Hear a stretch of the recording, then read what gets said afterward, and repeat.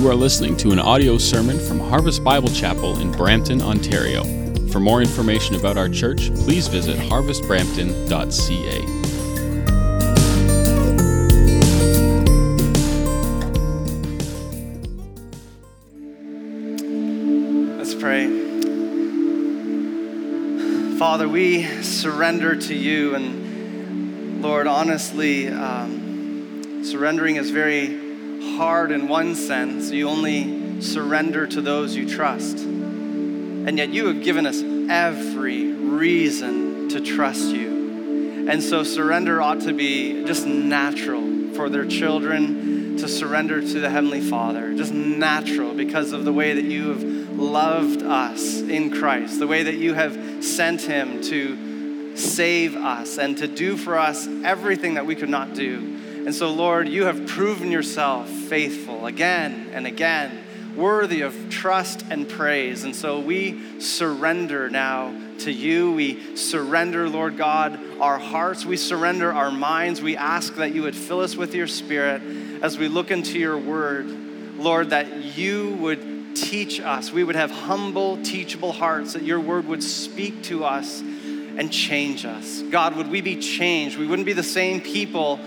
in 45 minutes from now as we are right now. We want to be changed. We want to be absolutely transformed. And only you can do this by your word and Spirit. And so we pray to the only one who can do this, fully confident and expectant that you will do what you've promised to do, that you will complete the good work that you have begun in us, and you will change us. We love you and thank you for this. And so we surrender to you in your name. Amen. Amen. Great. If you can grab your Bibles and turn them to Psalm 67, that would be helpful for you and for me. We are continuing in our summer series, Summer in the Psalms, and it is great to be able to pick up where Marvin McCooty has been taking us through Psalm 103 for the last few weekends. And so now we're going to jump back a few Psalms to Psalm 67. If you don't have a Bible with you, these wonderful people in blue shirts going up and down aisles are handing out Bibles. If you want one, just raise your hand. They will be eager to give one to you, and then just crack it open to the middle and find your way to Psalm 67. If you have an opportunity just to swing by our house or even kind of walk by the sidewalk, you will hear often music and singing coming from our house. Our kids, us, we just love music. We love singing happening. If you are upstairs, you will hear kids just singing songs or listening to music or something on a shuffle or an iPad or something like that. Not an iPad, an iPod, all those things. I don't know. They're listening to music. And if you're in the basement, that's where they can kind of rock out. They'll have there's a guitar, there's maybe some drums. They're just singing at the top of their lungs. There's lots of music that's happening in our house. One of my favorite times, actually, is when we try to get together after supper for some family worship time. Just really simple. We read, pray, sing. Just read some scripture, pray together, and sing. And that's where we have these old hymnals. We were given them from a church that was getting rid of them. They were updating their hymnals, and so we got their old ones. And so we crack these open. We try to sing some classics. And I don't know how to read music, and they don't know these old songs, but we're just making a joyful noise unto the Lord, emphasis on the noise. And it is just a lot of fun just to sing our hearts out to the God.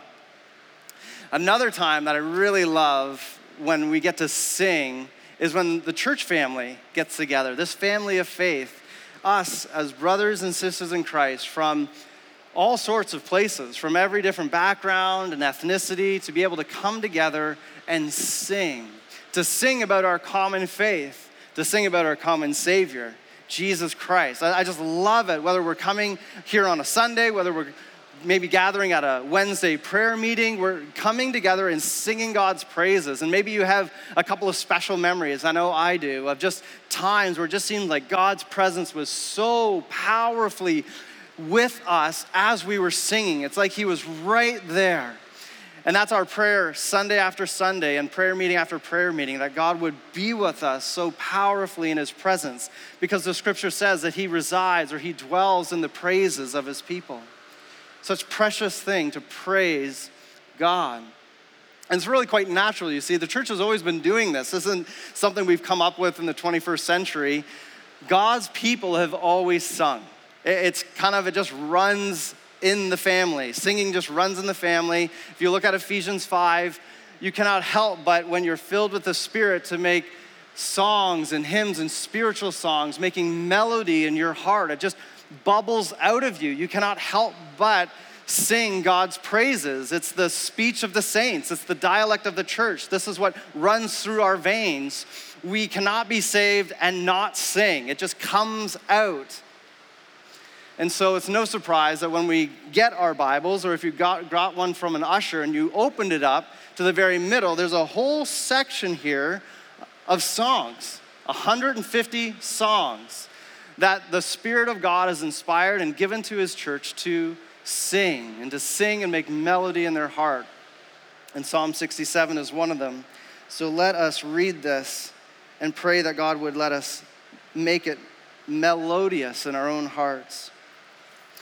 Psalm 67 starts this way. May God be gracious to us and bless us, and make his face to shine upon us, that your way may be known on earth, your saving power among all nations.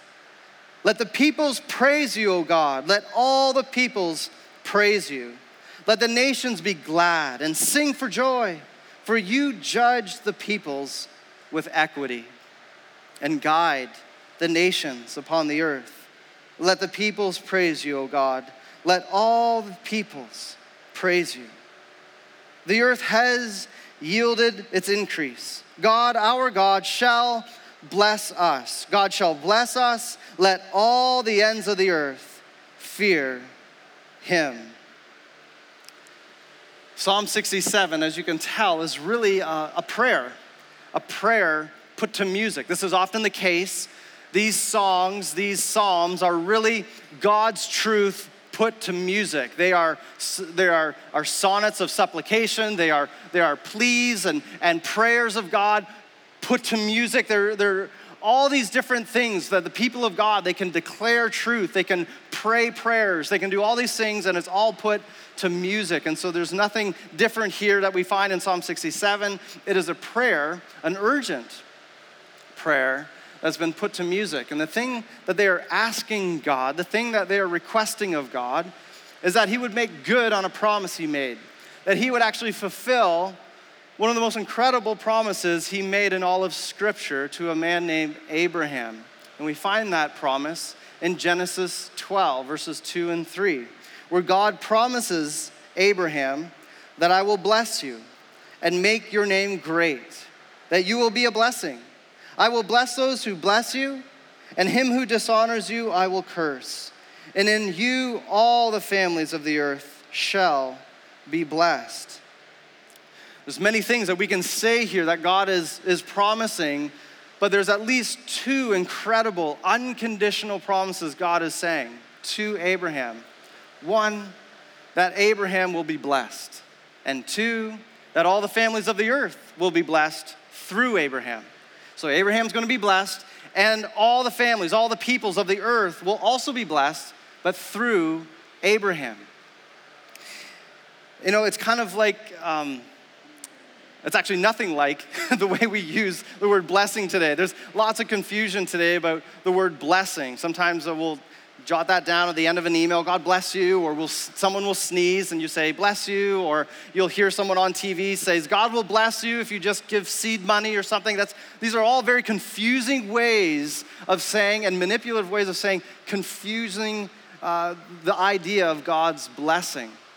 What it means to be blessed by God, or to be blessed by the Lord, is simply to live a life of faith in God, experiencing the fullness of God. To live a life of faith in God, experiencing the fullness of God. As you and I trust in the Lord and all that he is and all that he has done and all that he has said, we begin to experience his fullness. We begin to experience his presence, his closeness, his comfort. We begin to experience his provision, his protection as a refuge. We begin to hear his word and understand more clearly how we ought to live. By his grace, we are transformed in these ways. We experience his blessing. So that we begin to understand that we experience his presence and power by his Spirit. We can begin to understand his will and his ways according to his word. We can begin to share in and delight in his protection and provision by his grace. These are all ways in which God blesses or gives us his fullness. Because when someone trusts in the Lord gives all of himself to those who trust in him. It's not like he gives a little bit, like a few little entrees or appetizers and holds the rest back. He gives all of himself to those who trust in him, to those who turn to him. He gives all of himself. And if you get all of God, then you are blessed. You have received all of God. And God's blessing, yes, it does involve the physical provision, yes, but the emphasis is on the spiritual. The emphasis is on God himself. You get God, and if you get God, you have everything. You are blessed. So when God is promising Abraham that he will bless him and bless the other nations through him, what he's saying is that, Abraham, you will know and delight in my fullness. And the rest of the world, it will also come to know and delight in my fullness through you. That's what he's promising here to Abraham. Now, if we fast forward, many years later, God gives another prayer to another fellow named Aaron. Aaron is the high priest of Israel, and God gave him this prayer, really a pronouncement of blessing that he was to pray over the nation of Israel, God's people. In Numbers 6, 24 to 26, and it says this: "The Lord bless you and keep you. The Lord make his face to shine upon you and be gracious to you. The Lord lift up his countenance upon you and give you peace." This is a prayer that I try to pray for my kiddos each night as they put their head on pillows. This is a prayer that Aaron was to pray over the nation of Israel, reminding them of who God is, reminding them of his desire and intention and promise to bless them, be gracious to them. And the wording here in Aaron's prayer, that's picking up the same idea in the promise to Abraham, and it's exactly what we find in our song today in Psalm 67.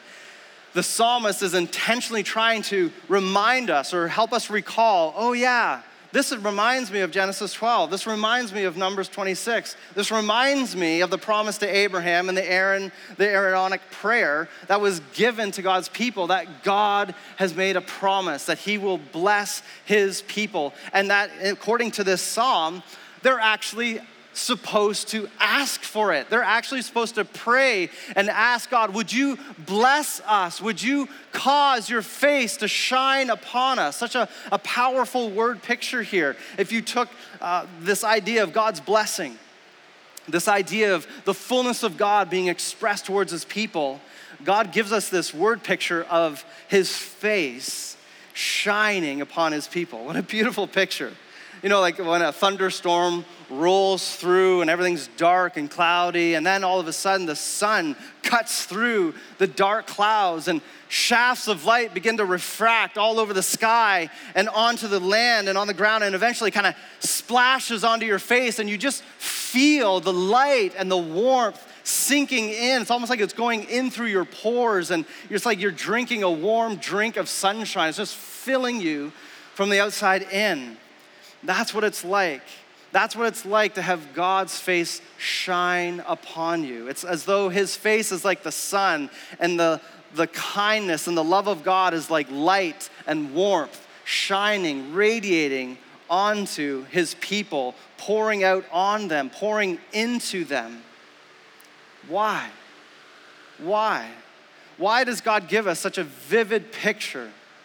It's not so that we can just suntan in his face. It's because it's as he is shining his light and life into us, it now begins to radiate out through us. And this was the very intention and plan for Abraham and his people in Israel, is that as they were trusting in the Lord and living under his blessing, experiencing his fullness, his light would shine on them and in them and through them, so that all the nations sitting in darkness would go, what is that light? What is going on over there? And be attracted to it and go to it.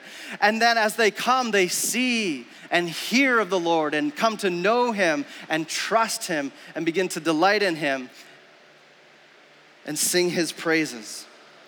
And this is exactly the reason why, and this is what Psalm 67 gives us as to why. Why would God's people, why would God command his people to pray that he would bless them? It's not for their own monetary gain. It's not for them to make themselves look awesome and famous. It's so that they would be like a glass vessel as God pours his light into them, that they become almost like a lighthouse, a beacon spreading the light and life of the gospel of the Lord all around. And this is exactly what verse 3, 4, and 5 say in 67. It says, let the peoples praise you, O God. Let all the peoples praise you. Let the nations be glad and sing for joy. Verse 5, let the peoples praise you, O God. Let all the peoples praise you.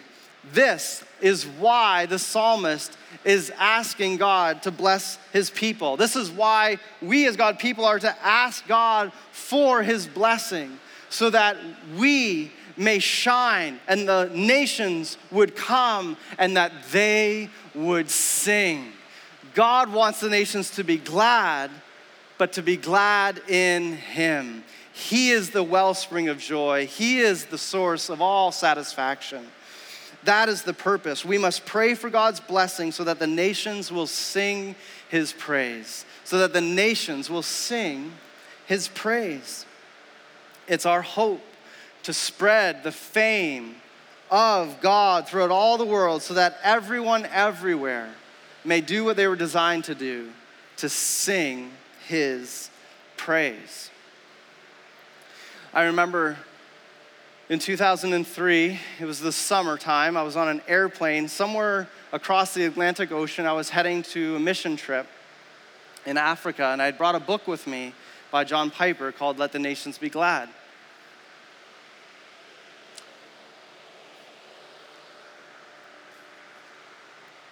Sorry, just remembering that. And I remember right at the very beginning of that book, there's a little statement, just a little statement that really changed the way I viewed all of missions. And said this: missions exists because worship doesn't. Missions exists because worship doesn't. There are many places on this earth that do not worship the one true and living God. And if worship of the one true and living God is not happening in some place, then missions must happen in that place. Because those people made in the image of God were made to sing his praises. They were made to sing to God and to enjoy God and all of his beauty and all of his characteristics and all of his works and all that he has done and all of his promises and the things that he has said to his people. They don't know it. And so they live in darkness and they don't sing. The reason why God's people have to pray for God's blessing, as Psalm 67 says, is so that the nations will worship, so that the nations will sing. It's like a fire. If you picture a campfire, you need logs on that fire to keep the fire going, to keep it burning hot. The more logs you add, the hotter the flame goes. And yet if you start taking logs off the fire, it dwindles down. And so this song not only commands God's people to ask for God's blessing so that they would be a light to the nations, so that the nations will sing. It's not only helping us sing and telling us to sing, it's throwing logs on the fire of our worship. There was a song that we sang earlier that our heart would be on fire for the Lord. That's a word picture we get from the scriptures, that our worship would be like a flaming fire that is burning red hot for the Lord. And so we want to fan that fire into flame, and we want to throw more logs on the fire so it burns hotter and hotter. And so this song not only tells us to sing, but then throws logs on the fire so that it fuels our worship. And one of the first logs it throws on there is in verse 2. It says this, that your way may be known on earth, your saving power among all the nations. God has a saving way. There's a way that God works, and it's a saving way. It's a saving power. And this is one of the logs that God throws on the fire of our worship. We're like, what kind of a God is this? What are the ways of this God? His ways are a saving way. It's interesting how in Isaiah 35, God describes this way. He calls it a highway of holiness that only the redeemed walk on. And it's not, when he says that, it's not saying like, oh, just the super spiritual walk on this, the really self-righteous. No, not at all.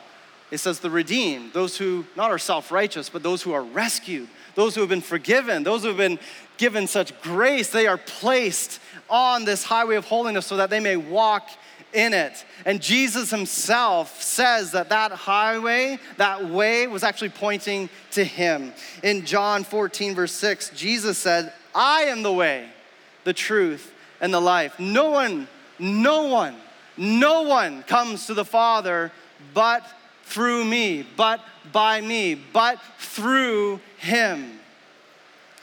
There's a lot of people today and religions and different systems of belief that claim to know God, that claim to have this pathway of salvation. But God himself says, this is my son, listen to him. And Jesus says, I am the way, the truth, and the life. You can't get to the Father. There is no other way of salvation. There is no other trail. There's no other route. There's no other pathway to get to God. There's not many roads that are leading to God, and Jesus is just kind of the fastest one. The other ones kind of take a longer route, but they get there. That's a lie. Jesus says, I am the way. And the Father says, listen to him. Jesus comes and says, I am the door. I am the narrow gate. Come, enter through me, and I will bring you to the Father. And he always fulfills his promises. And so we pray that God would bless us. He would cause his face to shine upon us so that the nations would come to see and know of the Lord and sing his praises because of his saving power through Jesus Christ. But that's not the only log on the fire of our worship that this song gives us. It gives us a couple of more. You may have noticed in verse 4, we skipped over a little section there. So let's go back to verse 4. It says, let the nations be glad and sing for joy. For, that's an important word, because of these two reasons I'm about to tell you. For you judge the peoples with equity and guide the nations upon the earth. You judge and you guide. Those two words are a perfect description of God's shepherding care, his shepherding hand upon his people, so that another reason why we want to pray for God's blessing, and that we need to, is so that the nations would see God as their shepherd, that they would see God as their shepherd. The word judge here doesn't mean, we get this idea that God's up there with his arms crossed and his brow furrowed and just kind of waiting to condemn people, waiting to sentence them in their guilt. But no, the word here that is used for judge is one of God coming as a defender of the weak, of someone who rushes in and brings justice to those who are being oppressed in injustice. A God who comes in and hears the cry of the needy and of the weak and of the poor and says, help. And God rushes in and brings help and balances the books and brings his justice to the joy of the nations. And then he uses this word. Not only is God a just judge and a defender of the weak, but he uses this word as a guide, a good guide, a shepherding guide who shepherds his people perfectly, helping care for all of their needs and providing for them in every way they need. And of course, no nation would know this better than Israel itself. I mean, Israel was shepherded and led by God up out of the slavery of Egypt, and led and shepherded, guided by 40 years in the wilderness by the Lord, and then guided and led into the promised land.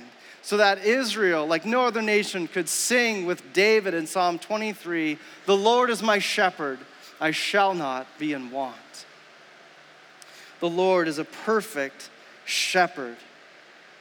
And so he is a good guide and a just judge. And those together with his saving power, he shows himself as the perfect shepherd, worthy of all of our praise and adoration. And these are the logs, so to speak, that the psalmist gives us that will fuel not only our worship, but the worship of all the nations, of why we would want to ask God, Lord, pour your blessing out on us so that the nations would see how awesome you are, and that they would see the reasons why you're awesome, the logs on the fire, while they would have their own worship fanned in the flame for you. And this was Israel's prayer. This was Israel's song.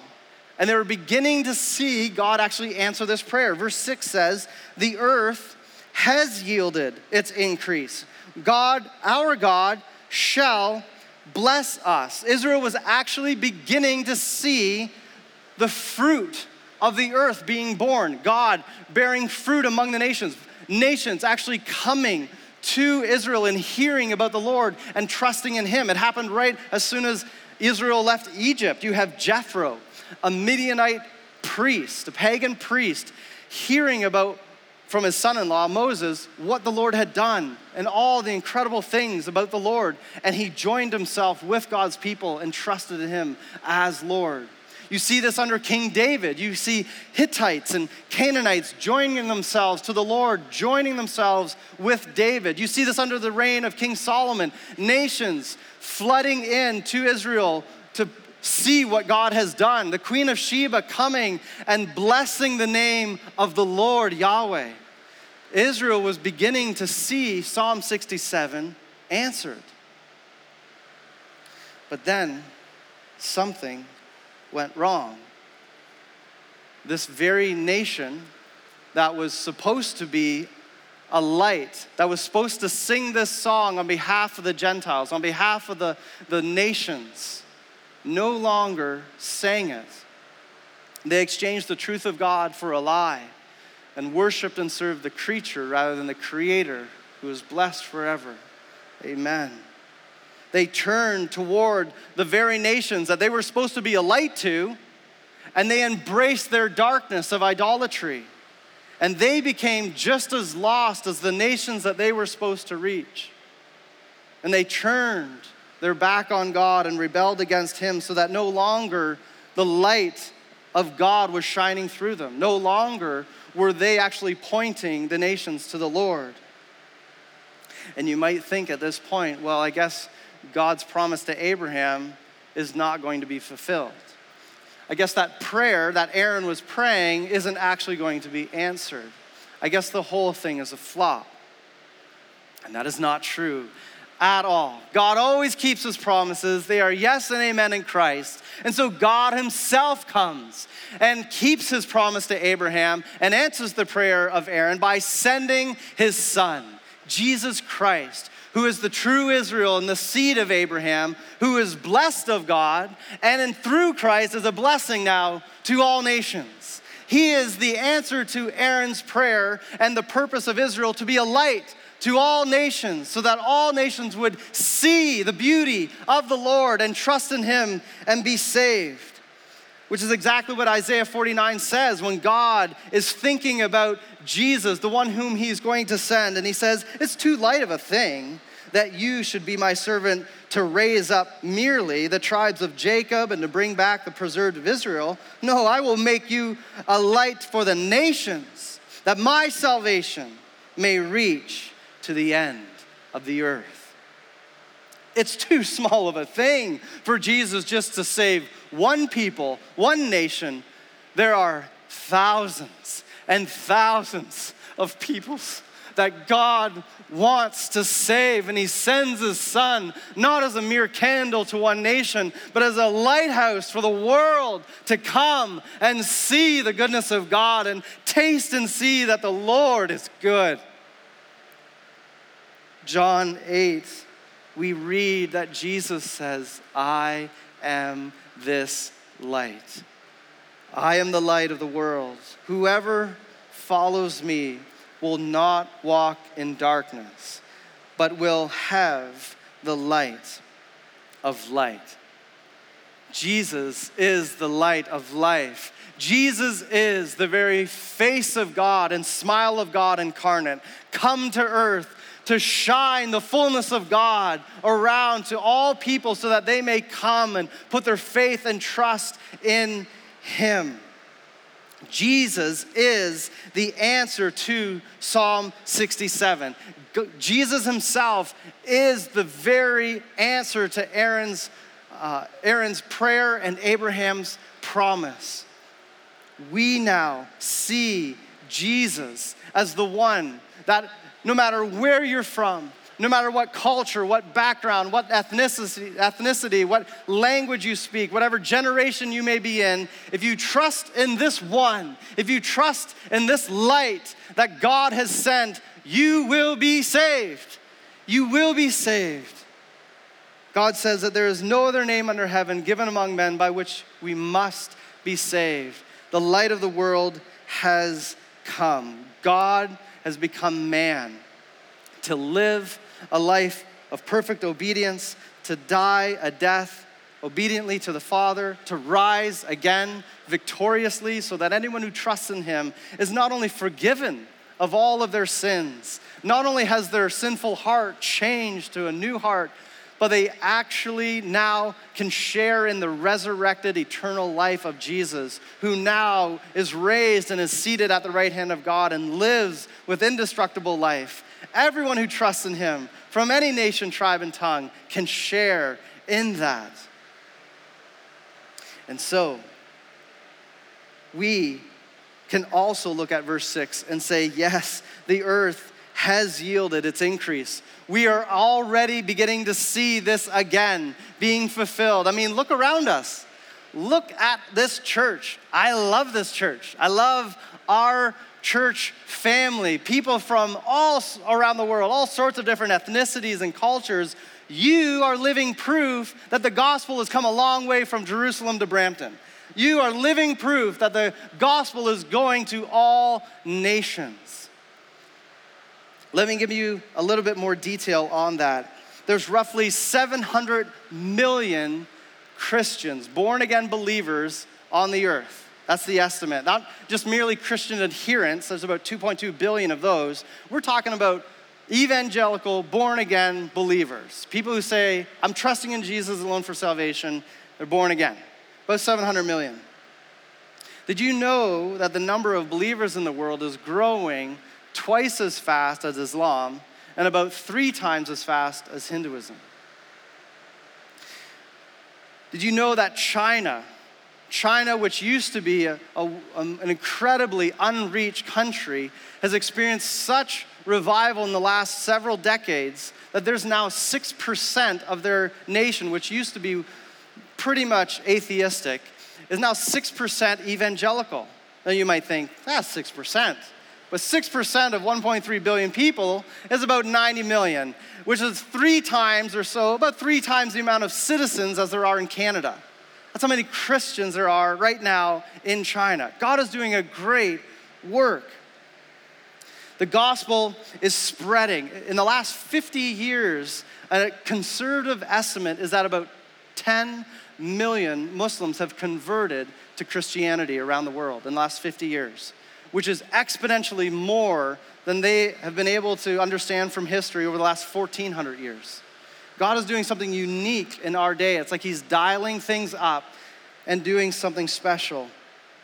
In the country of Iran itself, they are experiencing a 20% growth rate in the number of believers per year.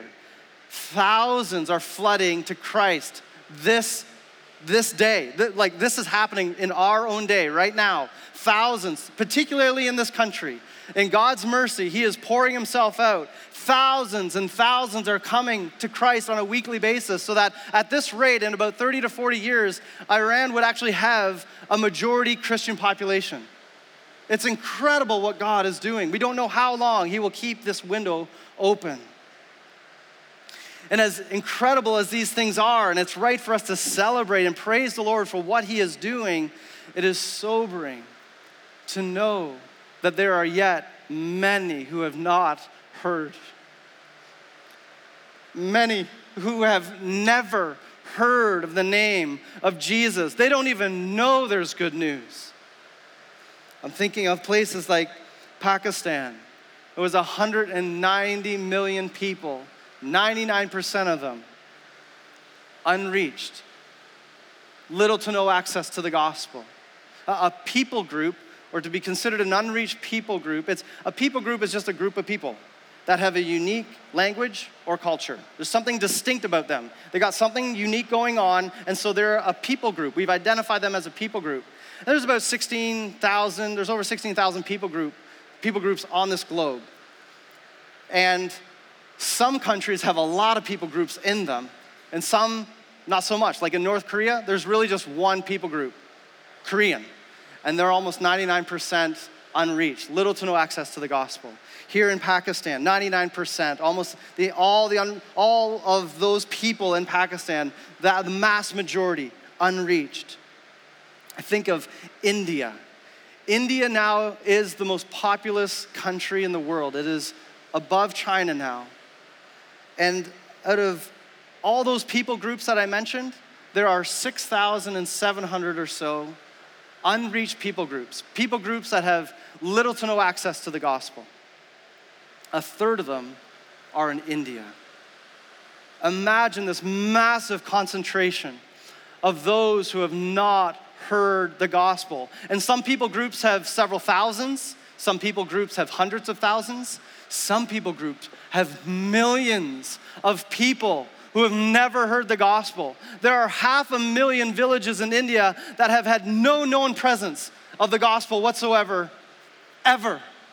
500,000 villages. Millions upon millions of people who have never heard. How will they hear? How will they know about the Lord? How will they sing his praises?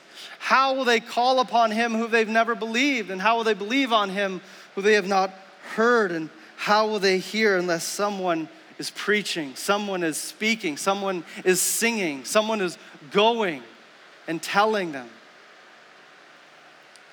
And as sobering as this is, there are yet other people groups that have heard the gospel and in times past have embraced the gospel, but in recent days have turned away from the gospel and have abandoned it and have rejected it as foolishness. I'm thinking of people groups like the millions of Portuguese around the world, of which only 3% are born again. I'm thinking of the millions of Dutch around the world, of which only 4% are professing born-again believers. I'm thinking of the millions of Greek around the world. The New Testament was written in Greek. 0.5, 0.5% of Greek people profess Jesus as their Lord and Savior. In Canada, we have 7% evangelical here in Canada, and yet the Quebecois, predominantly in the province of Quebec, is an unreached people group with less, or roughly about 0.5%, less than a percentage of them born-again believers, which is why we are so eager to partner with Brad and Emily Morris as they were part of that church plant in Montreal, particularly geared towards reaching Quebecois for they are unreached. In our own country, not to mention the 45 or so other unreached people groups who are here natively here in Canada or who have come here from around the world, there are such incredible opportunities. They're not waiting for us to go. They've actually come. God has worked in his sovereign power through all sorts of different immigration policies over the decades of our country to bring the nations to us. If we won't go in his kindness and perhaps in his rebuke, he has brought them to us to make it so easy for us. We don't have to get a plane ticket now. We just got to get our shoes on and go across the street. What an opportunity we have here in Canada to reach the nations and nations who have been reached and yet have abandoned the gospel. And the most sad part about it is that the people group and the nation that originally sang this song no longer sings it. The very people group that once sang Psalm 67 so that the nations would hear about the goodness of the Lord and come to him, they no longer sing it. In fact, now Gentile believers take Psalm 67 and sing it on behalf of this nation.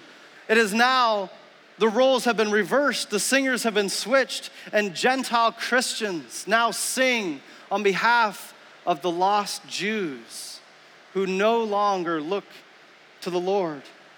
There are roughly 15 million Jews around the world. 0.5%, 0.5 of them would say that Jesus is their Messiah. There is such a great need for the gospel to be brought to the Jews. And you might be thinking, well, certainly the Jews know the gospel. I mean, Jesus was a Jew. Certainly they've heard the gospel. Yes, they have. And so you might be wondering, well, shouldn't we ought not to focus on those who have not yet heard? Should we not pour our energies towards those who have not yet heard?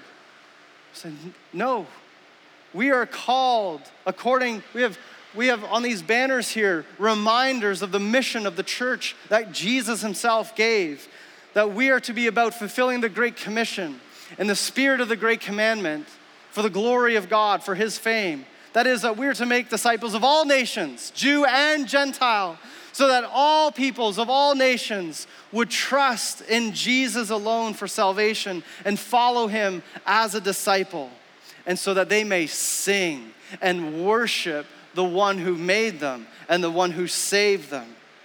That is our call, that we are to make disciples of all nations. We are intent on going to all peoples to gather together a global choir that worships the Lord in fear and in reverence and awe and wonder, which is exactly how Psalm 67 finishes.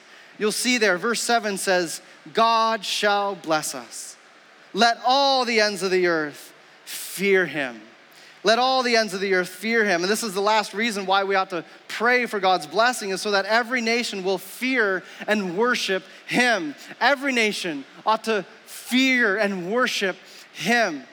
The word fear here doesn't mean to be afraid or terrified or anything like that. It means reverence, to come before the Lord and worship him in awe and reverence and honor.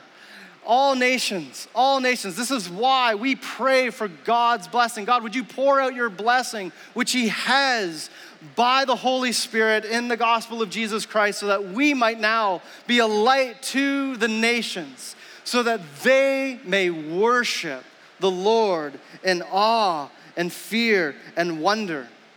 God says he is doing this today in our own day, but that he will do it. It's not like there's a good probability. There's a strong chance that God's gonna make good on this. No, he says he will fulfill this great commission. He will fulfill the mission of going to all peoples and gathering a global choir of worshipers for the Lord. And we get a picture of this mission fulfilled in Revelation 7, where it says, after this I looked, John said, and behold, a great multitude that no one could number, from every nation, from all tribes and peoples and languages, standing before the throne and before the Lamb, clothed in white clothes and robes, with palm branches in their hands, crying out with a loud voice, "Salvation belongs to our God who sits on the throne and to the Lamb." That's to the Father and to the Son. That is the picture of the mission fulfilled. That is what it's going to be like for people like you and me who have put our faith in Christ. We have been gathered up and we will be a part of that choir, that collective choir around God's throne, enjoying and delighting in His presence and singing for all eternity. And He will do it. He will fulfill Psalm 67. He is doing it and He will do it. He will accomplish the Great Commission. And so you might be wondering, well, that's great news, but what does it mean for me today? I mean, what do I do practically? What's my role in all of this? It's a very significant one, in fact. So I want to close with these 3 practical ways that you can be a part of fulfilling Psalm 67. 3 practical ways that you can be personally involved in helping fulfill this song. And the first is to begin to pray this song. Begin to pray this song.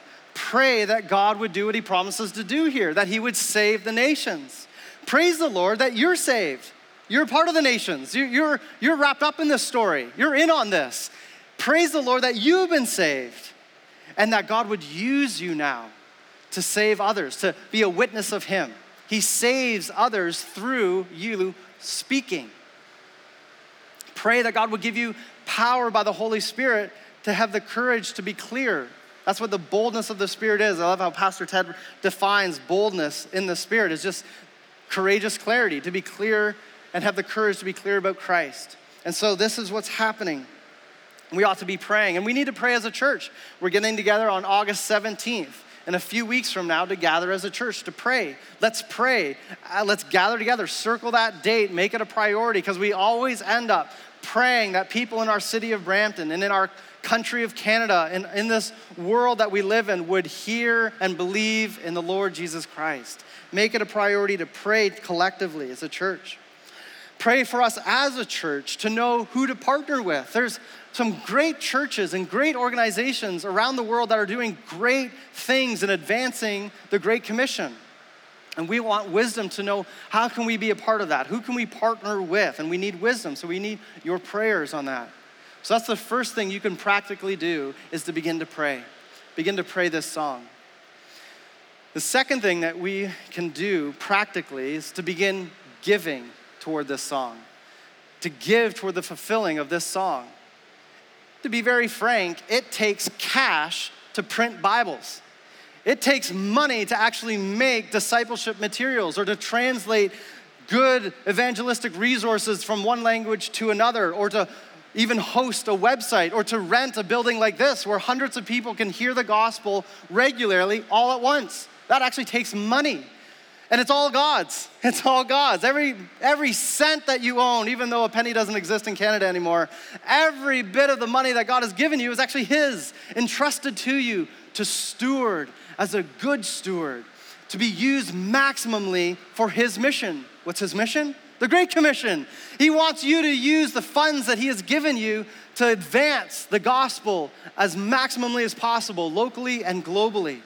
I don't know what that's going to look like for you. I know that many of you give to the church, and that helps us reach both locally in our city, but also beyond, nationally and internationally, as we support missionaries. We support Selena Luca and Desmond Watts and Peter King, as we're praying for here locally as the gospel spreads out.